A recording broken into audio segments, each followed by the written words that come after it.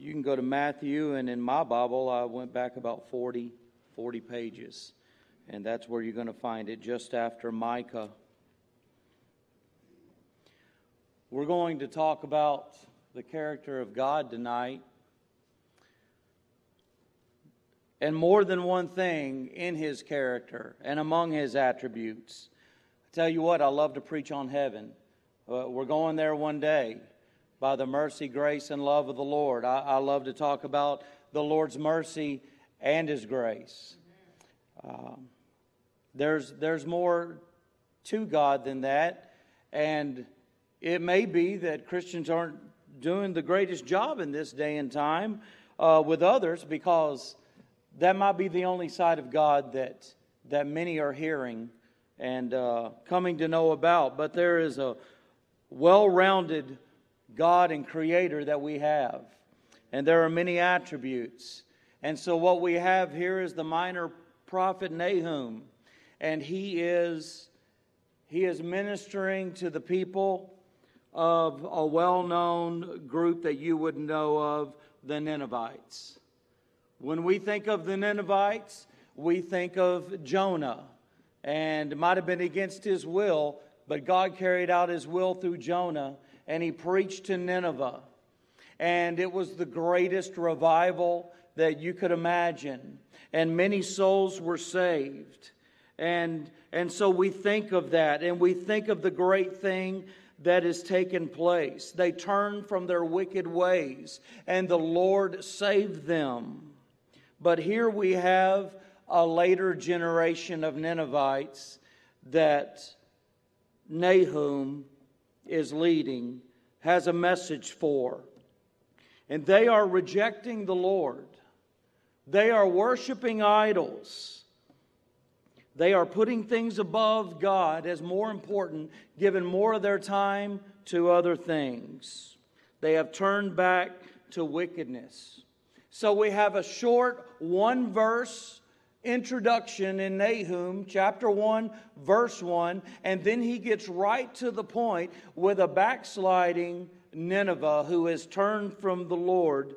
And the first word we see in the second verse is God. These Ninevites have not truly come to know who God is.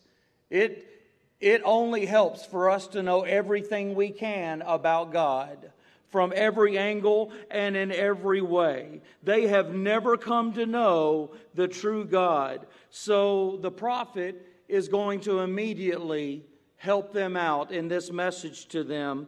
And he speaks of God's character. And he tells them fully what kind of God our God is. They've heard about the mercy of God, don't you know, in that great revival, that story went on. And what a wonderful story it was of all the souls being saved and God not overthrowing the city. And Nineveh repented and they were washed of their sins. But here he reveals more of the character of God. They've heard of the mercy, but he gets right into the passion of God. If you see in chapter 1 and verse 2, it says God is jealous. That's still the character of God today. He's jealous. It's wrong for you and I to be jealous. That's a sin. But it's not with God. I remember a talk show host, and they had someone on their show, and they requested that this guest sing their favorite hymn. And the hymn was All to Jesus I Surrender. And then a little time went on, and this talk show host was in church, and they heard God is jealous. And they said it just didn't sit well with them. I don't know how, it's right there in God's Word, but it didn't sit well. And this talk show host became more famous and more popular with more riches. And they are recorded now to this day as saying, Jesus can't be the only way to God. There are many ways to God. And all that spiraled downward from hearing that God is jealous. God being jealous is simply an expression of His desire for relationship with those who He has created. People choose to put other things before God. People give more time and attention to other things than ways that we share in relationship with God, whether it be through prayer or in His Word or being in His house. God is put below things in people's lives. And God resents the ridicule against Himself and against His Word and the rejection of His love and His sacrifice that He's provided for people. He is worthy of having first place in everyone's life. It's in our best interest that He have first place, that we put all of our strategies, all of our agendas aside, and let Him lead, and let Him have every bit of us. He's worthy of that. He's entitled to demand it, and He does. He accepts nothing less than first place. The Bible says, "Seek ye first the kingdom of God and His righteousness, and all these things will be added unto you." If we could only trust His process. If Nineveh in that day would only look to the Lord like the past generation did. God is jealous. He's jealous for the highest reverence to be paid to Him and Him only, and He does not compete with rivals. He does not compete with the other things that we embrace in our lives. He has a holy jealousy, and it's righteous, and it's just, and He desires relationship with His people. So Nahum tells them about the passion of God. But in verse 2, we also see God's justice. It not only says God is jealous, but it says the Lord revengeth. The Lord revengeth and is furious. The Lord will take vengeance on His adversaries, and He reserveth wrath for His enemies. People have entertained their own thoughts of standing before a God one day whose emotions will break down when someone He created will stand before Him, who will excuse sin because of some suffering or a situation in someone's life. Some dream up that God will not have the fortitude to eternally punish for sin. But He will absolutely do that. Nahum speaks of God's vengeance 4 times here in different ways in this one verse. And there's great significance in that. God presses the envelope on something sometimes to make great clarity in what is coming across, what He wants to be made known in His Word. And God is justice. God loves justice. God's justice is not driven by His emotions. His justice is not flexible. It's fair, it's perfect, and it's impartial justice. And He is furious in revenge. In other words, God has a hot displeasure toward the rejection of Him as God, of rejection of His Son. But where our anger can become Lord over us, God always has control of His anger. It never becomes Lord over Him. His anger never controls Him. His anger is not like our anger. When we look at God taking revenge, it wouldn't be like the human being taking revenge. God is different than we are. His anger never controls Him. You know, uncontrolled anger within people lead people to say things they don't mean. And it leads them to say things they're going to do that they never carry out.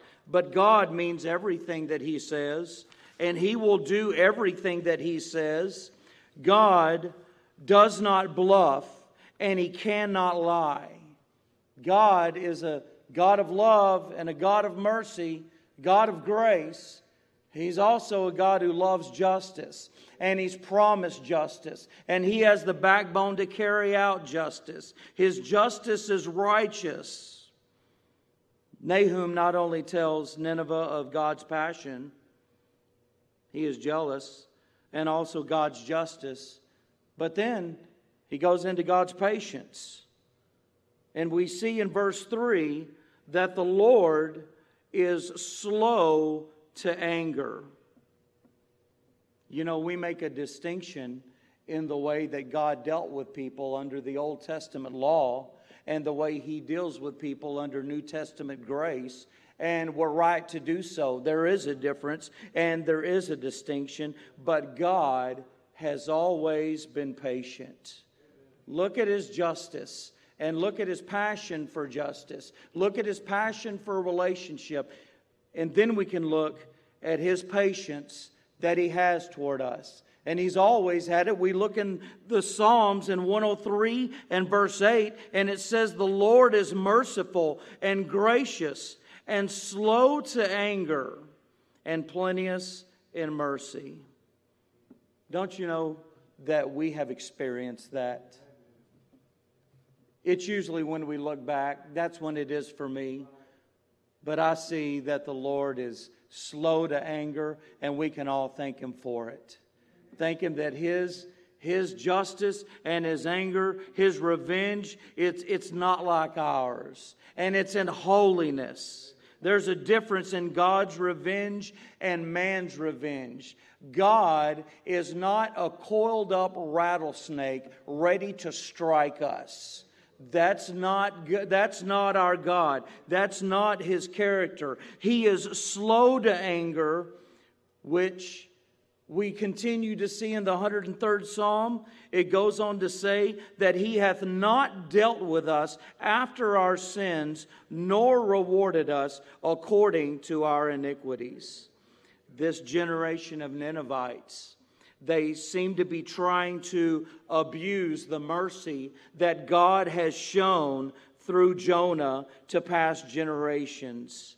You know, many today are only interested in hearing about the mercy of God, maybe His love and His grace. And that's a real dangerous thing. It's really dangerous to be imbalanced. You go to talk about these characteristics of God, and professing Christians will shut it down, and they don't want to hear it. But this is the person and the personality, the character and the attributes of our God.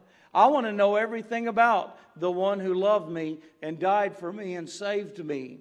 And there's more for us to know. And it's dangerous to be lopsided with God. It's good to know everything we can about God. There's more than mercy in His character. Thank God for His patience. God has patience for us. He's slow to anger. But God has power. We see also in verse 3, God's power. He's slow to anger and great in power, and will not at all acquit the wicked. God has ability, and He has a means to produce. The Lord is the only one with the true ultimate means of judging a life. And God gives judgment on a life, and He knows how to do it, and He will. In 2 Peter 2:9, it says, "The Lord knoweth how to deliver the godly out of temptations, and to reserve the unjust unto the day of judgment to be punished." He knows who are His, and He knows who are not His. He's great in power, and He will not acquit the wicked. The wicked. When we look at the wicked in the Bible, we might think about a certain level of person in this world. We might think about someone who does certain things that we would call really bad. The wicked are simply the unjustified. The wicked are simply those who are unsaved. Every lost person falls under that category. We fell under that category before we were saved. And the Bible says that God is angry with the wicked every day. The wicked shall be turned into hell. The Lord has power to judge for eternity. And He will judge all. He's going to do it. And it will be perfect, and it will be righteous, and it will be without error. He is definitely going to be judged one day. He's going to judge lives, but I tell you what, there's something else He prefers to do. And Isaiah the prophet talked about it in Isaiah in chapter 55 in verse 7. It says, "Let the wicked forsake his way, and the unrighteous man his thoughts, and let him return unto the Lord, and He will have mercy upon him, and to our God, for He will abundantly pardon." That's what God wants to do, and He has power to do that, and He's just to do that. 2 chapters just before what I just read from Isaiah, it says, "But He was wounded for our transgressions. He was bruised for our iniquities. The chastisement of our peace was upon Him, and with His stripes we are healed." Wow, God has power. He has power to judge, and He's going to. And He also has power to save. And that's what He would rather do. Nahum goes to expound a little more on God's majestic rule as we continue in verse 3. It says, "The Lord hath His way in the whirlwind and in the storm, and the clouds are the dust of His feet. He rebuketh the sea and maketh it dry, and drieth up all the rivers. Bashan languisheth, and Carmel and the flowers of Lebanon languisheth. The mountains quake at Him, and the hills melt, and the earth is burned at His presence, yea, the world and all that dwell therein." Nahum continues to enlarge in the character of God and His power that He has over nature. He parted the Red Sea for the children of Israel to cross, to escape Egypt. And He made dry land so that they could come across for entrance into the promised land through the Jordan River. God's majestic rule. He rebukes the wind and said to the sea, "Peace, be still." And the wind ceased, and there was a great calm. And the disciples said, "What manner of man is this, that even the wind and the sea obey Him?" Isn't it good to look into the power, to look into the character, the fullness of our God and who He is? If His majestic rule is in the air, if you see it in the weather, how much more can He do in our lives? Look at the power of God and all He rules and all He has His hands on. The proof of God's majestic rule, it is in the air. We see in verse 5 that He controls the earthquakes. Statistics have said that up to 1959, there were 24 major earthquakes that were reported. And then from 1960 to 94, just in that period of time, it went from 24 to 77. And we're at some million now.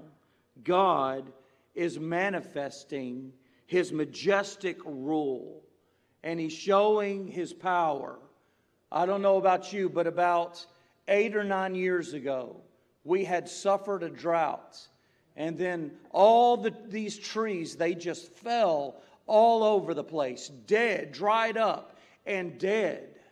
And it just made me think about the wonderful balance God gives in watering the earth and all He does in the weather. He is majestic in His rule. God's wrath. We see God's wrath that Nahum tells them about in verse 6. Who can stand before His indignation? And who can abide in the fierceness of His anger? His fury is poured out like fire, and the rocks are thrown down by Him.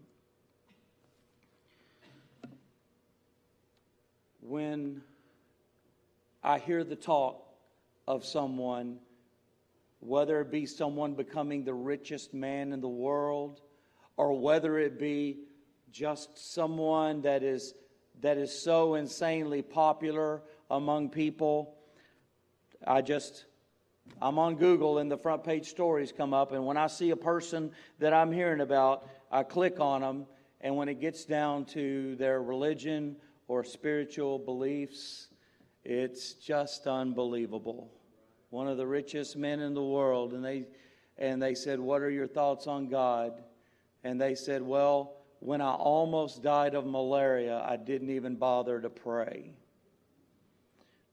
God's wrath. Who can stand before His indignation? There's no amount of status and there's no amount of cash that's going to allow anyone to stand before the wrath of God. It's futile to resist God, and it is foolish to challenge God. We don't even have to question Him. He doeth all things well. Nineveh once experienced God slow to anger, but we're getting in another generation, and they're getting to a breaking point with God's patience. He is slow to anger, but there is a warning here for them, and there is a deadline that people can cross with God. We have no idea what that is, but God does. And no one is going to be able to stand before His indignation. But I tell you something else in another sense, and I love ending on such a note as this. And in verse 7, we're going to look at the Lord's goodness. The Lord is good and a stronghold in the day of trouble, and He knoweth them that trust in Him. While all the manifestations that are going to be in our life, all of the things that are going to be included in our walk when we're walking trusting Him. Thank the Lord we trusted Him and He saved us from our sins. Who can stand before His indignation? Well, actually there is someone who can. Those who stand in Christ. Those who have received Christ, which has appeased the wrath of God. Those who trust in the Lord. He's a stronghold in the day of trouble. And He knoweth them that trust in Him. He knows who His children are. But how about our daily walk? How about daily, you and I trusting the Lord? Nineveh is not doing it. Who can stand before His indignation? The goodness of human beings are not going to be winked at in the slightest approval from God at all. It's only going to be those who know Christ in a personal relationship. The only place of protection that there is in Jesus Christ. He's protection as Lord and Savior. He is the satisfaction of God. You and I will not do that. We will not do what Christ did. And we find our protection in Him. Nineveh came to a place in a great revival of repenting and being willing to turn from their sins and being saved by the Lord and celebrating and rejoicing in the mercy of God as He brought about a great revival and saved them. Look at the generation now and how Nahum is addressing them. And it just makes me think of a few things as we start to close. You know, the Bible says that David served his generation and then he fell on sleep. We've got a lot going on in our generation and many souls to see saved. But how about the generations to come? What we do now is going to be used by God for a generation to come. And we should desire this. We need to teach our children to serve and to praise the Lord. Families praying together and learning and knowing everything that we can about God. Doing everything we can in our generation to help the next. Something that has blessed my heart in this church, I have seen for years, is a care for what's going to go on once God takes some of, a generation home to heaven. A care for the church. A care for the souls and the members in the future. We need to teach our children and the next generation about the Lord and everything about Him. We need to share all the character of God and not treat Him as a buffet. And to pick and to choose what we share or what we know about Him in His Word. We are to be doing everything in this generation we can for God to be glorified now and also in the next generation. A verse that came to my mind as we have looked at this tonight is Jeremiah in chapter 26 and verse 2. And it says, "Thus saith the Lord, stand in the court of the Lord's house, and speak unto all the cities of Judah, which come to worship in the Lord's house, and all the words that I command thee to speak unto them, diminish not a word." We can't go wrong being faithful with all of God's Word and knowing all that we can about the Lord. The Bible says the goodness of God leadeth thee to repentance. And it's wonderful to talk about the love of God and the love that Christ had for us, in that He stood in our place, that He took our sins upon Him, and He died for us. That's love. That's the greatest love any of us could ever know. And I love talking to people about that. What we also need to share is God's deadline, God's justice, God's judgment, and God's wrath.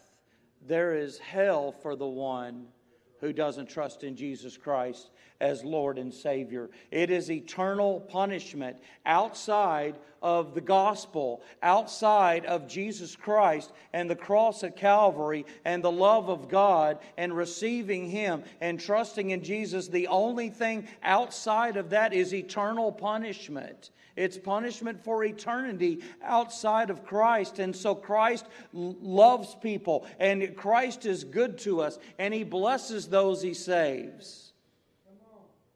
The world needs to understand that because of sin, there is judgment, and there's the wrath of God, and there's hell for eternity.